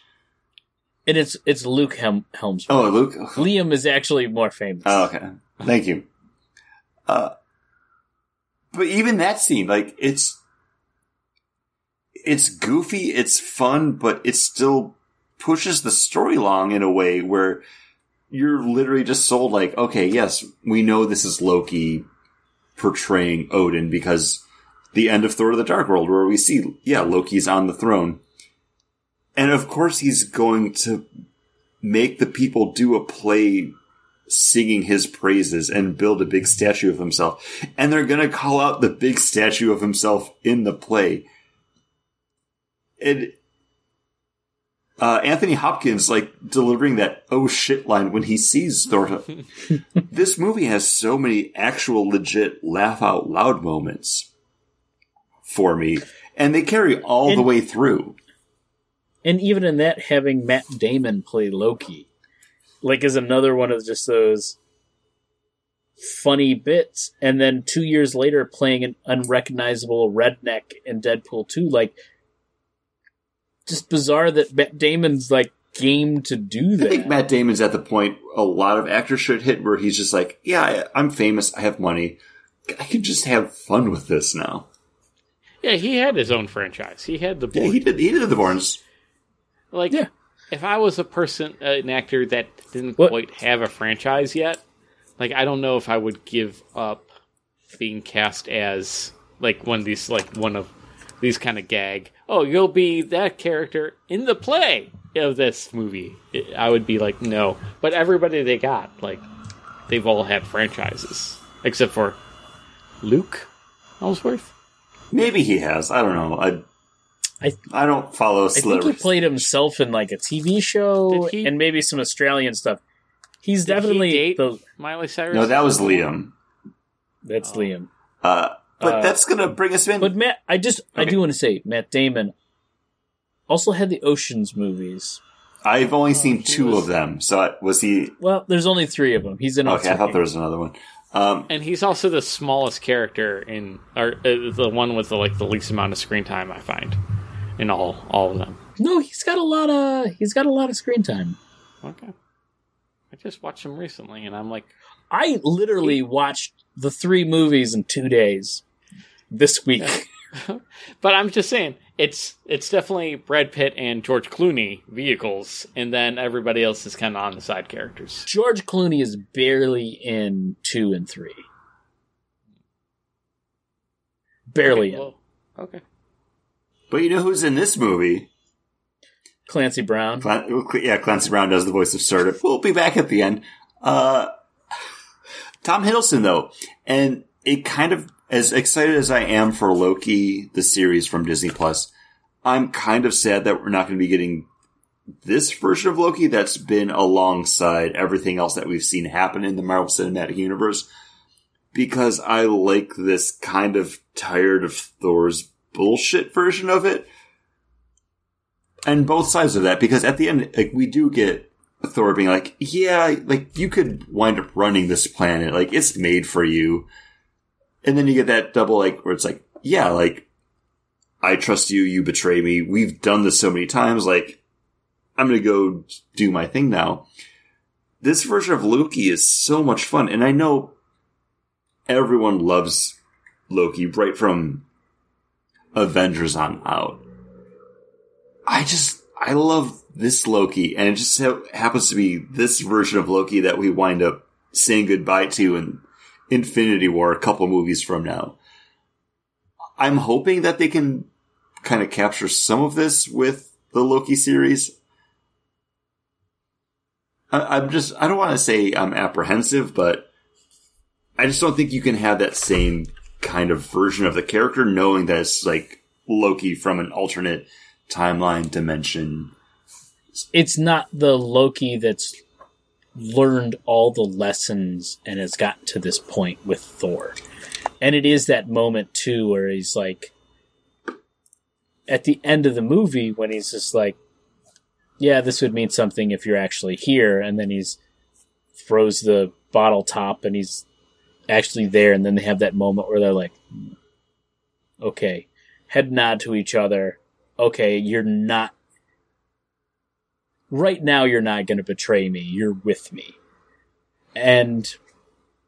yeah, I think up until when he dies and the next time we see him, it's like, you've had an arc for this character. Yeah. He was the main villain in the Avengers movie, and then he's gotten to the... even in the second Thor movie, he redeems himself. And in this, he's still a scallywag. But again, he's the god of mischief. But even like when that ship comes up to the Rainbow Bridge at the end and he's like, Asgard, I am here again to save you. It's that over-the-top thing that just makes Tom Hiddleston great at this role. And why I'm looking... I am looking forward to... I am looking forward to the Loki show. I think, the first movie, the reason why you go back to see it is Tom Hiddleston's work as Loki. because, he's got swarmy, like, oh, brother, we shouldn't invade. Come on, it'll be bad. And then he's, like, pulling the strings and just being an awful guy the whole time. And here, we get him just smoothing his way to the top. It's good. It's good. I love this Loki. Sad to see him go, but they might be able to recapture some of that when they do the Loki series. But this is also going to lead us into our big Marvel Cinematic Universe crossover, with Loki being semi-abducted by Doctor Strange, where it leads to that kind of conversation between the two of them. We did see at the end of Doctor Strange, but we already talked about it at the beginning of the show. A better version of it. But it still fits into this movie, I think, just with the humor that Taika Waititi is able to kind of put into it, with them zooming around and Thor kind of getting like thrown around a little bit. And then Loki being brought back and it's like, I've been falling for 30 minutes. Like, that's not the Loki that we're going to be getting, but I don't hate this scene. And I'm glad it's in the movie though. Yeah, and this is the next scene where they finally meet Odin, and they have that moment, and he disappears. It adds a little bit of lightness before that. Yeah, and then you have Cate Blanchett, who's amazing as Hela. But this is also the first time where we're like, Marvel's lied to us. We saw the scene where he throws that hammer in an alleyway and she catches it, and now it's happening here. Now she's breaking the hammer. Like, what? We saw a trailer 7 different times coming into this movie, and now they've lied to us on what's happening in this in this movie. And this is the first time that I was like, you're supposed to show me what happens in this movie, not tease me and switch it up on me. And now it's a common thing that they're not going to show you the right things. They're going to they're going to edit things out. They're going to edit things in. Whole scenes that they tease, like the Avengers running towards you in Infinity War, that just don't happen. Don't happen? Yeah, like, it's like, whoa. But also, Cate Blanchett, 1, an amazing actress. 2, perfect for this. I've never seen her in a series movie playing the bad guy ever. I'm not thinking about Crystal Skull at all. I forgot she was in that as like the Soviet scientist hunter, whatever. She's amazing in this. She's great. She was born to play this. And she's, I don't know. Yeah, she's just great. As the antagonist, like, she kind of bears the brunt of a lot of the drama of the story, but even she kind of gets a moment to play with the fun and humor of it all when she does appear on Asgard and she's giving the speech to the army of, like, the Guardians that are there to protect it, and she outlines who she is, and the one surviving member of the Warriors 3 is like, no, you won't. Whoever you are. And she's like, did you not just hear what I said? Like, again, it's a heavy moment. You know she's about to kill all these people. That still makes me laugh. Like, and she even has a moment to just kind of bask in that humor of it. Even she's a great villain though. Like, she nails it. You're right. Oh, I mean, she's chewing the scenery in every scene that she does. She's just being big and broad. But she's also reeled in to do that. And, no, I think she's great in it. Paul? Cate Blanchett thoughts? Cate Blanchett thoughts? Yeah. Exactly. She has to carry a lot of the melodrama of it all. Has to do a lot of the, like, I have to explain my evil master plan. And, carry a lot of the exposition. And she does it really well. And luckily, she has Scourge there to talk to.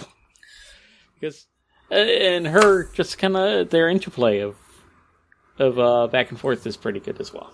So, also, previous scene where you have Thor and Loki kind of talking on the streets as they go to find Odin, you get a little bit of like hand waving, like, oh, Jane's not in this movie, by the people coming up and be like, hey, can we take a selfie? Oh, sorry, Jane dumped you. And just the moments of Thor being comfortable being amongst random humans where he's like, yeah, we'll take a selfie. I'm going to do the peace sign in the picture.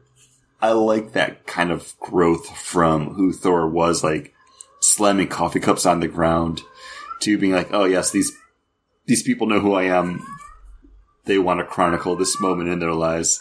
Yeah. Where's Odin? Like, Shady Acres is being demolished. Growth for all characters all around. But after they meet Hela, we get a little bit of a battle scene that sees Loki and Thor all falling through the Rainbow Bridge as they're being pulled apart from the Bifrost. Which gets Thor landing on Sakaar, a planet that if you're a comic book reader, you're not surprised to see because we were already teased with the Gladiator Hulk being portrayed here. And this does kind of cement where Thor and Hulk were, because this movie does take place at the same time as Civil War. So when Thunderbolt Ross is talking about like, oh, well, do you even know where Thor or Hulk are? If I had lost a couple megaton nukes, government would be on me.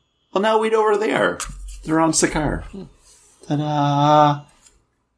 Ta-da! Go ahead, Paul. with Beta Ray Bill being carved into the one building.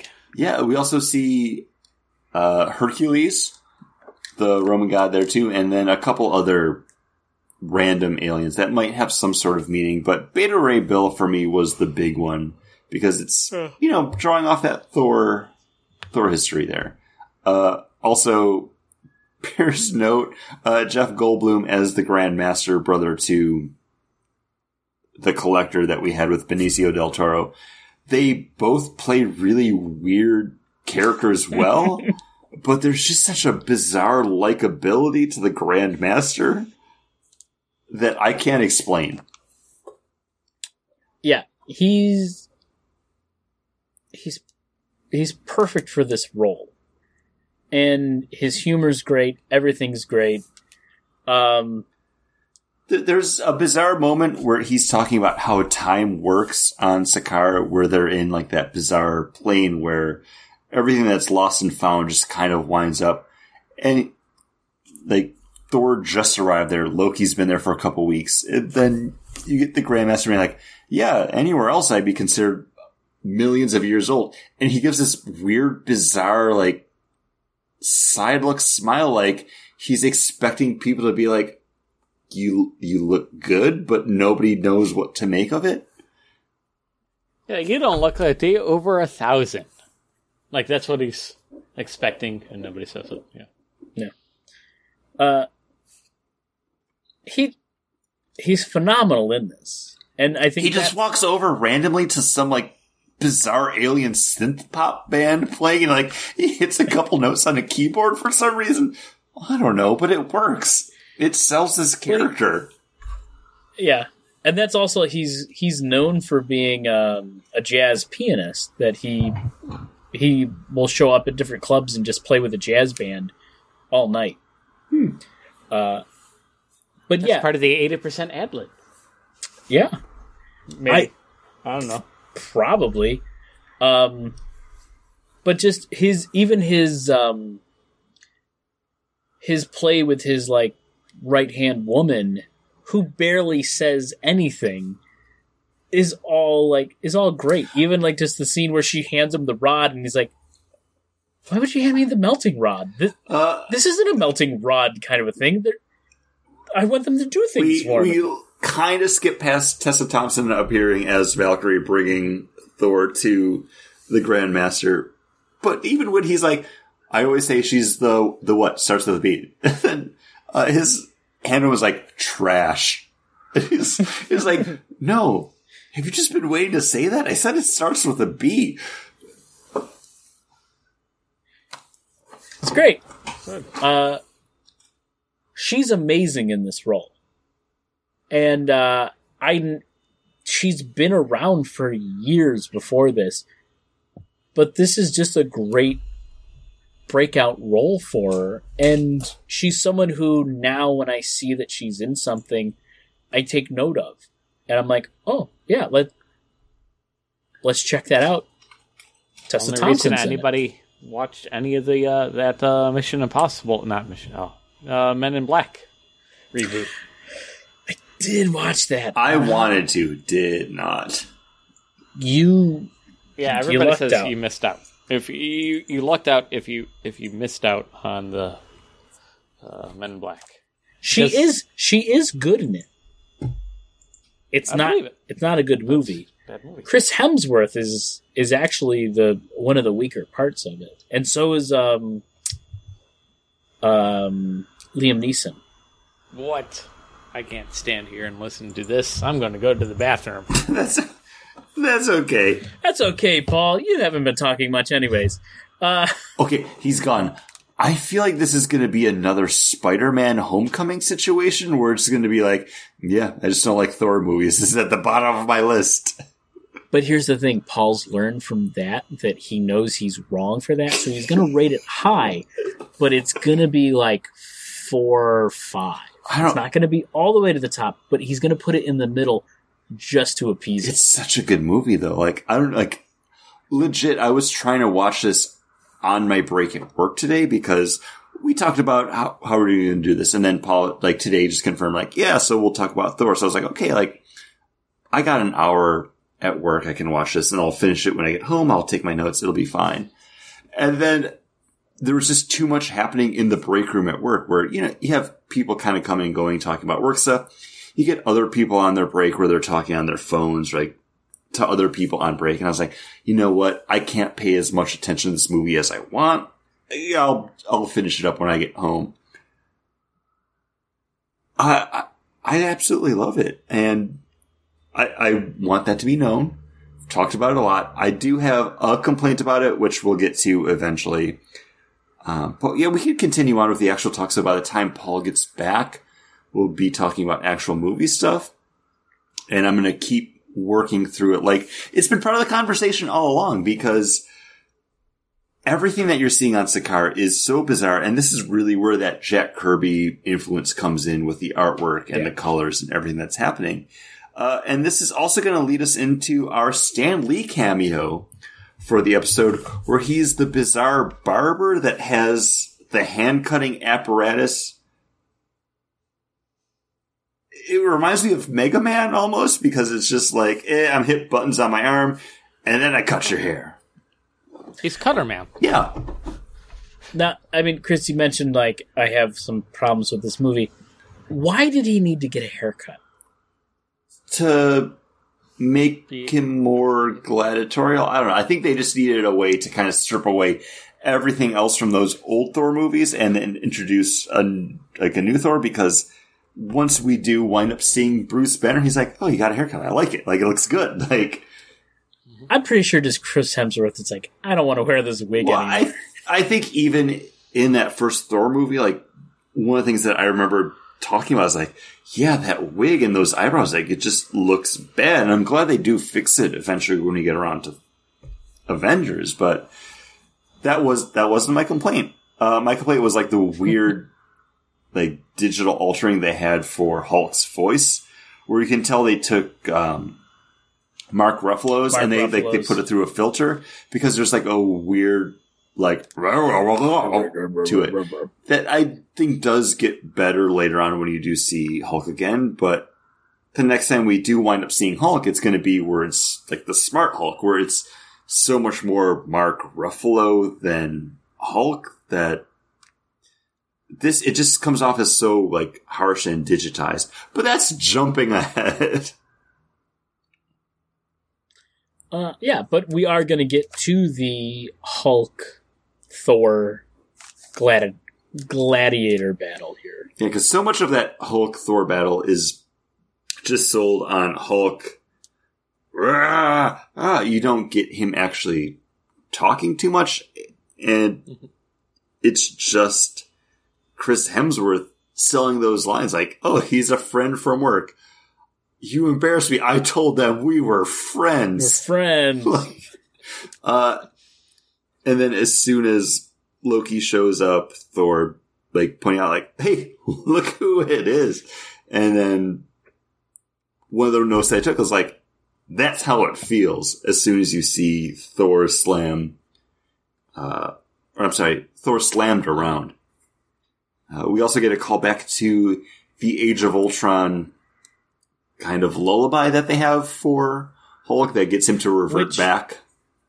He continually tries to use on him. Even just as they're walking around, he's like, sun's getting real low. Sun's getting low. On Banner, yeah. Rubbing his shoulders. Sun's getting low. Sun's getting low. Which I absolutely love, because this is the last time we've actually seen those characters in the Marvel Cinematic Universe. Even though we've had maybe 3 or 4 movies since then, with that constant continuity that we have, these do make sense. It doesn't seem too much of a callback. And I like the fact that they don't feel the need to explain it. Like, there's no Thor being like, oh, like, me saying this is supposed to lull you into a calm state where you revert back. It's just, sun's getting real low, but, and like, you have that payoff of Hulk grabbing him and then slapping him around. Yeah. It trusts the audience to be caught up. Caught up on the previous 16 movies, which is an investment. And even if you weren't, though, like, it's just a weird throwaway line that you would be like, oh, weird, but it's so small and it gets past it so quick that you're like, okay, whatever, and then when it comes up later, you're just like, oh, I guess this is something that Thor says to people to try to keep them calm. Like, who knows, you know? Yeah, watching this movie with my mom, I didn't feel the need to have to explain much of anything, because it kind of just does stand on its own, and from context clues, it kind of works. Yeah. And that brings us past the gladiatorial combat, then? Yeah. And we're going to hang out with a naked Hulk in a bathtub?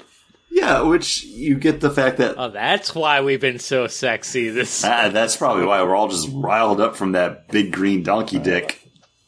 I just really want to eat a hot dog in Universal Studios. Hey, Kong Dong. Kong Dong. I do like the fact that as soon as, like, we do get Thor waking up after that battle, it just so happens to be that they brought him to, like, Hulk's chambers. So I'm assuming at this point, Hulk has enough, like, clout in the arena that he's like, bring here. Like, so they just took him there, so when Thor winds up waking up, he's there. Like, it's not like he's back in jail with Korg and Meek, who we didn't really even talk about in the lead up, which I don't know how we missed out on that, because get out of here, you space ghost. Piss off, ghost. One of my favorite lines of this movie, of great lines. And then, of course, Korg, portrayed by Taika Waititi, breakout character from this film. Someone that I actually want to see more of as we do progress through in something like Infinity War. I'm hoping we get more of him in Thor: Love and Thunder. I hope him and Meek do survive whatever happens in the lead up to those movies, because Korg's just great. And like everybody else, has so many great breakaway lines in this that as soon as you see him, like, yeah, I'm going to enjoy this. Well, Korg, he's made of stone. Yeah. And Meek, he's got blades for hands. Don't worry. Don't have anything to worry about. That's your scissors. Just a little bit of rock, paper, scissors humor. No, I mean, it's a great, fun character. And he does help progress everything, being the one that they take that ship and they follow Thor to be able to pick up everybody on Asgard. Sorry, I had to swallow there. But yeah, it definitely works great. And as Chris said, breakout. And even in the last Marvel movie, not Infinity War, Endgame, to have him pop back in that and be wearing the Hawaiian shirt, have moss growing on his stone, saying, showing that he's just as lazy as Thor's been to gain all that weight. It still works, and yeah, Love and Thunder. I'd love to see him back for that. No, are we still going scene by scene? Because this is a long movie, and we've already been recording for 2 hours. So I don't. I would like to say I love Mark Ruffalo. I think his Hulk stuff is really great, but when he becomes Bruce Banner again, he's fantastic playing kind of a bizarre version of his Banner character, as someone who's been shut away for 2 hours. And then the fact that he's wearing Tony's clothes and it doesn't have enough room in the crotch. He wears his stuff so tight. And then you just constantly see him pulling at the groin. Pulling on the groin. He's so great about it. And then when they call the portal that they're going through the devil's anus, and even having him be like, we're almost to the anus, he delivers those lines so seriously, but also just so everything in it's so bizarre. Yeah, surreal. We don't have to continue going scene by scene because I think we got most of the big stuff out of the way. In the lead up to that, we do get them raiding Odin's vault, where we do learn that the Infinity Gauntlet that he had there is a fake. We do see the Casket of Eternal Winters that had made an appearance previously. We do learn that they also did have the legit Tesseract, aka Space Stone, locked up there as well before Hela is able to raise her army. I also want to give another shout out to them actually on the Grandmaster ship, where they hit the button for the diversion, where you just get the fireworks and then the hologram of Jeff Goldblum being, it's my birthday. It's so bizarre, and it's so weird that they were like, hey, you know what? In this Disney Marvel movie, we want to have them making their escape on the Grandmaster's orgy ship. It's... Don't touch it. But this is the second time they made reference of a lot of sex happening on a spaceship. Yeah, because they also did in Guardians of the Galaxy. So that does lead into John's theory of Guardians was a hit. What else can we do to Guardians-ize other movies? But I like that they don't force it into other stuff like it happened with Suicide Squad. Haven't seen it, but yeah, it happens. Ultimately, this is going to lead us to our final battle for Asgard, where I guess they win, even though Asgard falls. One of my favorite action sequences in any Marvel movie, though, with Thor being blinded, but then realizing, yeah, you're not the god of hammers, you're the god of thunder. And you get that moment, call back again to the beginning of the movie, where you get Led Zeppelin's Immigrant Song playing, which just seems to be made for a Thor movie, even though it didn't happen in the previous two. There's so much greatness to that fight scene, even with Valkyrie landing the ship on the Bifrost and setting off the fireworks, and then her just strutting down the catwalk with her sword. There's so many badass moments in this movie. She is slaying. She does. She does. You made me feel weird saying that, though. She's definitely a character that I want more from in the future of the Marvel Cinematic Universe, because it didn't happen in Infinity War, even though she's there. But also it couldn't, because there's not a lot of room in Infinity War or Endgame for those characters to breathe, because There's so much in those movies. And Anthony Hopkins wasn't going to come back for a third movie. And they sent him the script, and he was like, oh, I'll come back. I'll come back for this. Like, he enjoyed the script so much that he was like, no, I'll come back for this. You can put that wig on me, but I'm not going to wear that stupid armor again. He's got two scenes. Two scenes, movie, though, yeah. Right? Or three. It's him as Loki, him at retirement camp, and then third being like, are you the son of the Hammers? No, you're Captain Sparkles. What was that, Sparkles? No, it's good. And Immigrant Song, I know, Paul, when we first reviewed this right after we saw it, your complaint was them using that scene, like that music again. We heard it in the trailer, we heard it in the beginning of the movie, and then he did it again. And I do have to say, you can find it on YouTube with that fight scene at the end with Thunder from Thunderstruck. Yeah. It works. AC/DC.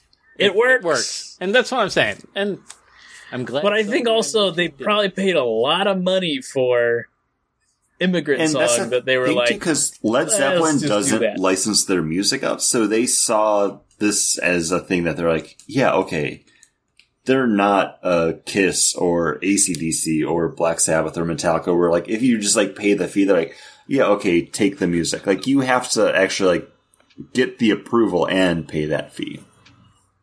Unless you're Metallica and you agree to do live music for an event. Oh, and then you switch it out. Because, you're Metallica, because you're afraid of Metallica suing you, even though they signed up for an event. So, people that don't know what Paul's talking about, a couple weeks ago we had BlizzCon Line, which every year Blizzard Entertainment, that does World of Warcraft, Overwatch, Heroes of the Storm, Diablo, all those games, did an online version of their annual convention that they do. And at all of their conventions, they do have an actual band perform on the final day. And for BlizzCon Line, they did the same thing, where they had Metallica in studio performing live. This is their second time Metallica's performing at a BlizzCon. So this was all streamed online, and every channel's like stream that was actually putting this content out there for people to watch wound up shutting down, or they cut over the music that Metallica was playing with different music because they didn't want to be taken down for a copyright strike because they were playing Metallica music from Metallica. It all goes back to Napster. It's weird, bizarre DCMA Inception. Lots of fun. What also is a lot of fun isn't necessary. The devil's anus of musical. What's not a lot of fun is the end of this movie that sets us up for being like, yes, Asgard is in the hearts of its people. Wherever you are will be home. And then we get our post-credit scene that leads directly into Infinity War, where we know half those people on the ship will be murdered. John and I both put this as our top of the list for Marvel Cinematic Universe retrospective. Paul, where does this sit for you now? It sits at 4th. Fourth on the top. Number 4. I still have Winter Soldier, Captain America, Winter Soldier, number 1. Age of Ultron, number 2. Captain America Civil War is number 3. And then Thor Ragnarok, number 4. What, did you guys call it? What was it? I called it. I said, you're going to put it at 4 or 5. Yeah, and then right above Iron Man. The original Iron Man. And then Guardians. I absolutely love this movie. I had no problems going back and rewatching this. And not that I planned this out because, I do go back and rewatch all these movies for the show, but if I just have to sit down and watch something for fun or to put on while I'm cleaning, chances are this is going to be the next Marvel movie that I put on just to watch, not for, work or the show. Like, it's just a good, fun movie. I have probably watched this more than any other Marvel movie, maybe next to the original Guardians of the Galaxy. And I obviously put it above Guardians of the Galaxy. I think everything is just done a little bit better. It's a little bit brighter. And it's also not bringing the team together like that first Guardians of the Galaxy, even though he does bring the Revengers together. Do you want revenge for anything? I'm undecided. But it just really works. And if I were to throw a Marvel movie on, which I have a couple times, it's usually this one. And it's usually to hopefully entertain my 2-year-old. Well, I can also really enjoy this because I watch a lot of crap. Because a 2-year-old makes you watch a lot of crap and over and over and over again. So I like to get my kid to watch good things or things that I am slightly entertained by. And if I can get him solution. That's a better one. I was thinking, oh, you just gouge out the kid's eyes. You'll be fine. Your way is better. Your way is better. My way, not so good. Yeah. Well, final thoughts on Thor Ragnarok? Or sorry, New Doug Ragnarok?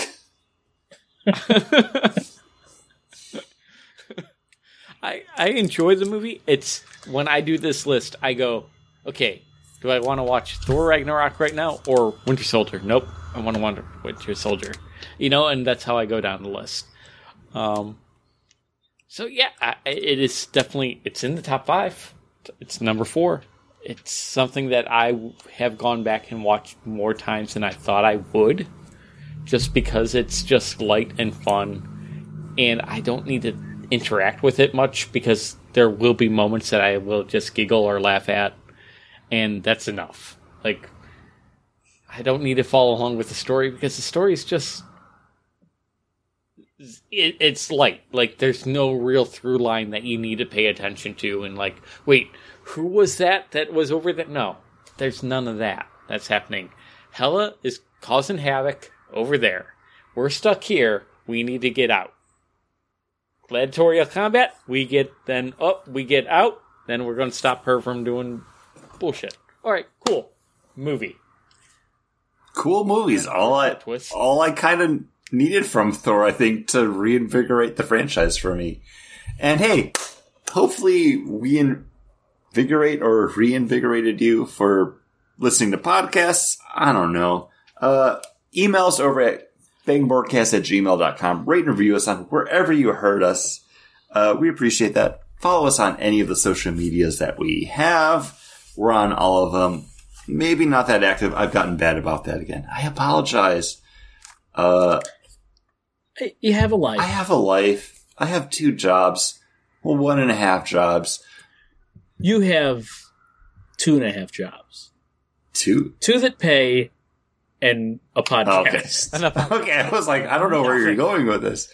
But again, this pays just because this is how I get to sit around and talk to my friends about stuff that, we enjoy and love. So it's always a fun time, even if we're not recording like we had with Craig last week. But yeah, love you guys. Love you too. Yeah, love you.